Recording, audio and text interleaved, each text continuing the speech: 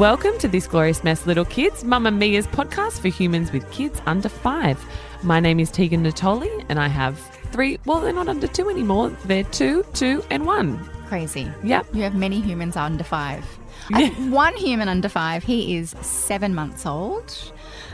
Oh my gosh. I'm not going to cry about that, He's but going to that's be fine. 1 before you know it. He's at university. Like, I swear to God, every 5 seconds I look at him, I'm like, stop it. I feel like every episode you say how old he is, I go, oh my gosh. I know. It's just parenthood, right? Don't forget you can also listen to our sibling show, This Glorious Mess Big Kids, hosted by Andrew Daddo and Holly Wainwright, which drops every Friday right here in the same feed. And before we get started on our very exciting topic this week, we want to hear from you and we want to know what you want us to talk about. So please email tgm@mamamia.com.au and we will do our very best to get that topic on this show.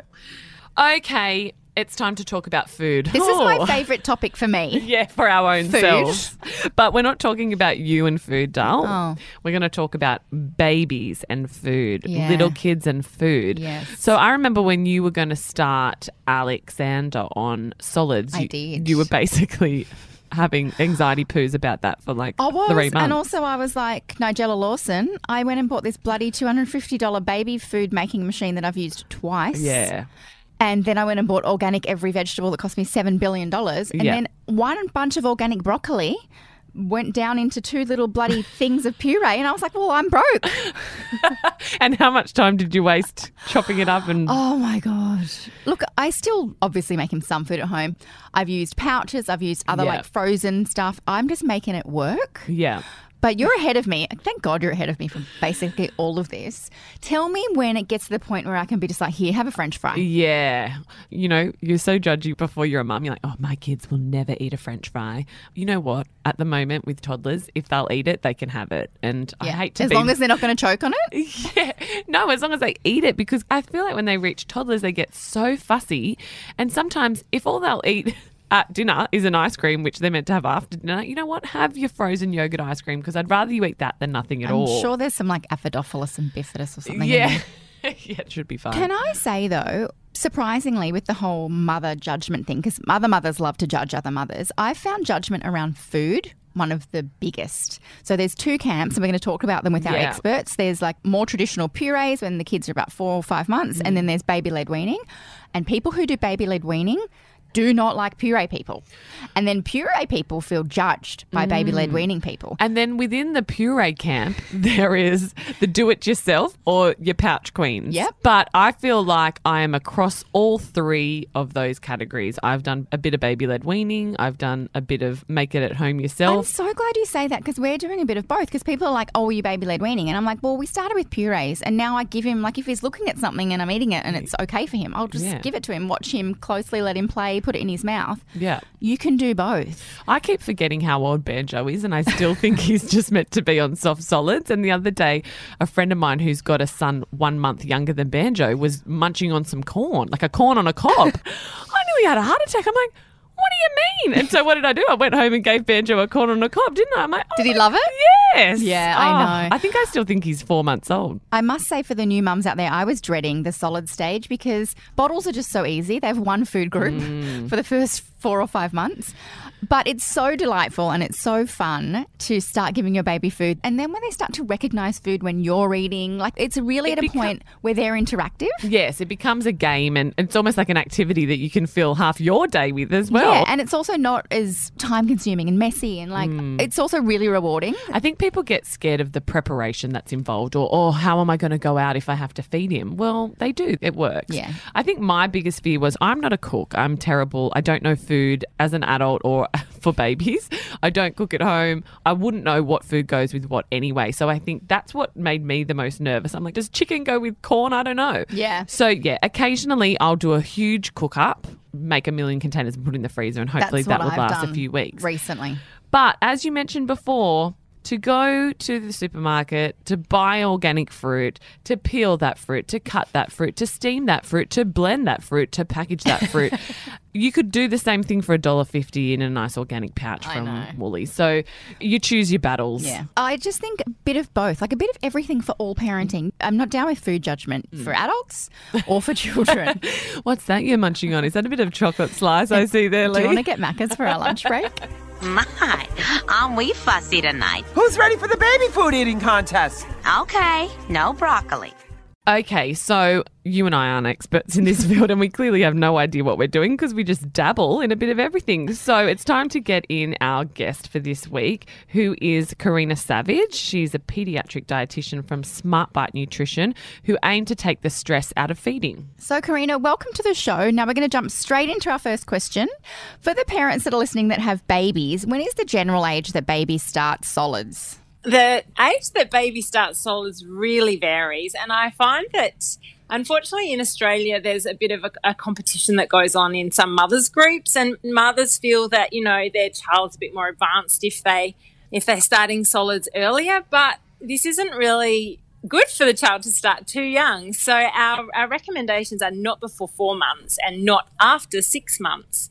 So I think it's really important that we're, you know, just sending out a message that it's when the child's developmentally ready. And that could be 4.5 months. It could be closer to 6 months, and that's completely fine. And the child needs to be able to hold their head up right unassisted. They need to have, you know, good control of their tongue, and they really need to be interested in food. So we need to be, I guess, looking for those signs of that child being ready, not before 4 months and not after 6 months. Right. And do you have any advice for new mums entering that solids world for the first time? Yeah, I think it's about getting the right information, because everyone's an expert in nutrition and feeding babies. And even as a paediatric dietitian myself, I had all sorts of information thrown at me from various family members. And so it's about getting the right information and then going at your own child's pace, and you know your child better than anyone.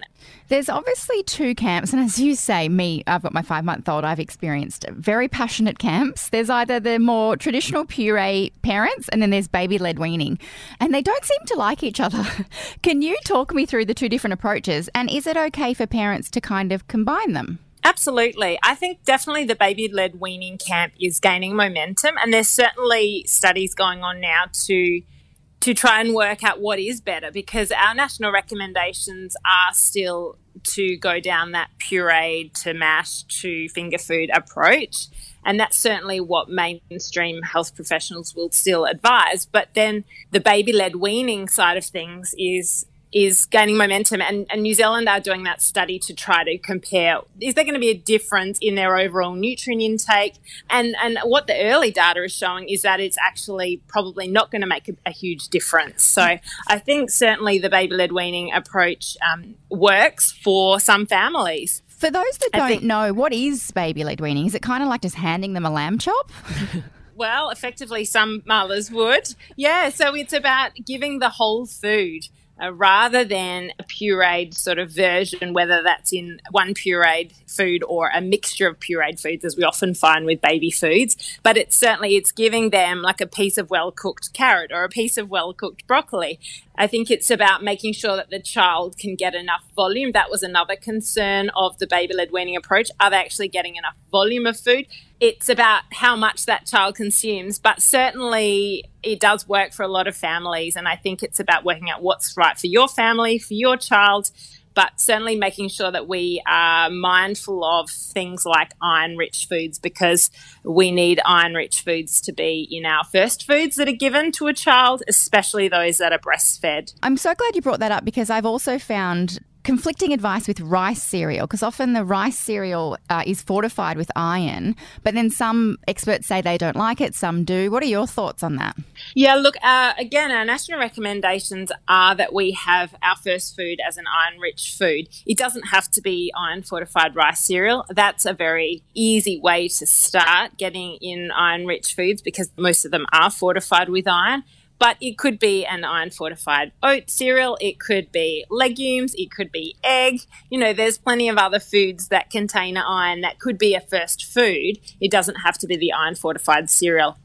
And there's so many different allergies and intolerances out there at the moment, and for myself, I've got 3 kids, and the twins had no problem with dairy or formula, yet my son has issues with certain types of dairy. What are some of the signs that mums can look out for to recognise these allergies or intolerances? Yeah, that's a great question. And I think it's a real minefield in that first year of life. And I've certainly researched babies in this category that present with irritability and reflux and colic.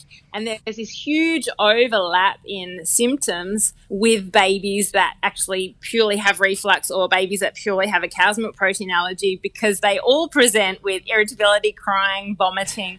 And it's really trying to get to the bottom of what the issue is. And in the hospital, in the gastroenterology department where we studied these babies, we found that these babies 50% of the time improved when we removed cow's milk protein and soy from their diet. And then they got worse again when we put dairy back in. And so there's this quite clear-cut indication that dairy protein may lead to reflux and colic in little ones. So I think it's a process of elimination with the 0 to 12-month-olds with these gut irritability issues. And again, seeking the advice of a specialist in the area is important, because I feel that some mums just get a real runaround. I wanted to quickly ask you just a couple of questions on toddlers. Are some toddlers just naturally fussy eaters? Yeah, absolutely. All the research is there, and definitely following the tips of what the research says works. It does work over time. I mean, my daughter was incredibly fussy. They do get there over time, but yes, some kids are incredibly fearful of food. They're worried about trying new foods, and it's a tricky one because it's a huge stress for parents, and often they're really lost to what to do. I've had mums just burst into tears in my rooms because they felt like they've lost all control, all ability to get their child to eat. So what are your tips for those mums? How do you make sure your child's getting some nutrition? Yeah, good question. So first of all, I try to assure them that they're not alone. There's millions of these kids out there, and also that it's normal. It's normal for a child to be cautious about food. I mean, I don't know about yourselves, but I didn't like coffee or wine probably the first 10 times I had it. And children are the same, that they need repeated exposure to food. They need to learn about food to know that it's safe. But it's about being really clear with strategies to develop a competent eater in the long run. And we need to start by, right from the get-go, from that 6-month period, we need to give them a really good variety of foods and let them get messy with food. That's crucial. And they need to have a really good exposure. So the research shows that those children that have a really wide variety of foods offered to them will eat a greater variety of foods later on. So we just need to make sure that we've got that early exposure of a good variety of foods from 6 months. And then making sure that from about the age of 12 months, we're eating with our children. So first of all, we need dinners to be without screens and at a table, and really with one parent at least, if possible. One last question, Karina. I mean, we could talk to you forever, but I, as a new mum, am so confused about peanuts and peanut butter. What? Is it really that bad? You're not allowed to send sandwiches to school, and then you are, and then what's the go with that? That's a really good question, and you've just reminded me. I also wanted to make a comment about introducing solids and allergies, because with the guidelines now, they have changed. We do not withhold allergenic foods until after 1 now. We need to get those allergenic foods in from 6 to 12 months. So we've got nuts, we've got eggs, we've got fish, we've got wheat, and we've got soy. So all of those foods we need to be getting in before 12 months. And what we do is we give them those foods in small repeated doses. So don't give one sort of hit and then wait for a month and then give another dose of it. Give like a small amount every few days and do it for probably 7 exposures, and then you're home and hose. Then after that, there's no reaction, then that's amazing. Then they can just, keep it in their diet whenever. But, a little bit of peanut butter in sweet potato, for example, or you could put egg into some mashed vegetables. But small repeated doses of these foods before they hit 1 is important to reduce their risk of developing an allergy. And then, the whole nut scenario, I mean, I know at the school where my children go, they're now nut aware. They're not nut free. And I think more schools are moving to be nut aware, but they very clearly say that they prefer you don't bring nuts. From a pediatric dietitian's perspective, egg allergy is the most common allergy in Australia, not peanuts. Oh. So what I do is I include nuts in my children's after-school snacks. Yeah, So smart. I put lots of nuts into different things that I bake, and I think that's the way to do it. And on the weekends as well, you can include nuts and, throw cashews into stir fries and whatnot as well, because nuts are really important in children. Nuts and legumes are really underestimated, I think, and underdone in our kids' daily intakes.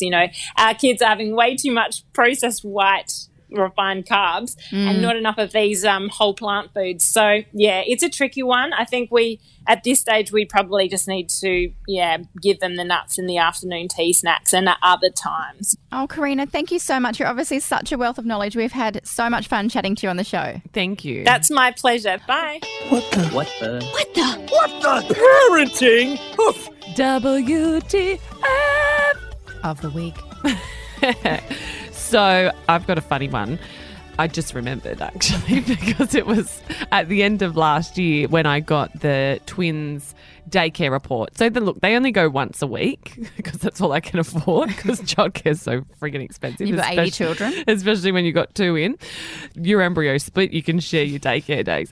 So anyway, we got the full report for each twin, photos and the description. Anyway, so I'm going through I'm reading Samara's report, and Indy really loves building blocks. So I'm going through Samara's report and I'm like, oh, yep, there she is reading a book. There she is playing in the garden.